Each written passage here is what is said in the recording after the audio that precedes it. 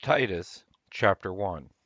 Paul, a servant of God and an apostle of Jesus Christ, according to the faith of God's chosen ones, and the knowledge of the truth which is according to godliness, in hope of eternal life, which God, who can't lie, promised before time began, but in his own time revealed his word in the message with which I was entrusted, according to the commandment of God our Savior.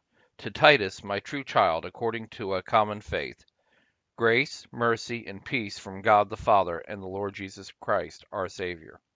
I left you in Crete for this reason, that you would set in order the things that were lacking, and appoint elders in every city as I direct you.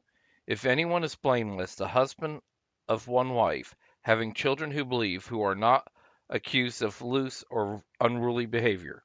For the overseer must be blameless as God's steward, not self-pleasing, not easily angered, not given to wine, not violent, not greedy for dishonest gain, but given to hospitality, a lover of good, sober-minded, fair, holy, self-controlled, holding to the faithful word which is according to the teaching, that he may be able to exhort in the sound doctrine and to convince those who contradict him.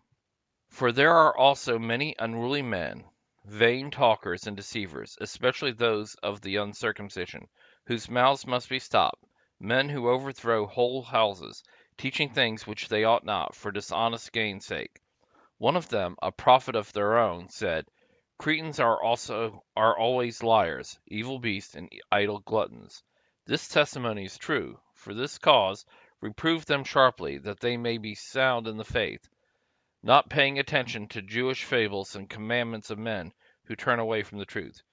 To the pure, all things are pure, but to those who are defiled and unbelieving, nothing is pure. But both their mind and their conscience are defiled.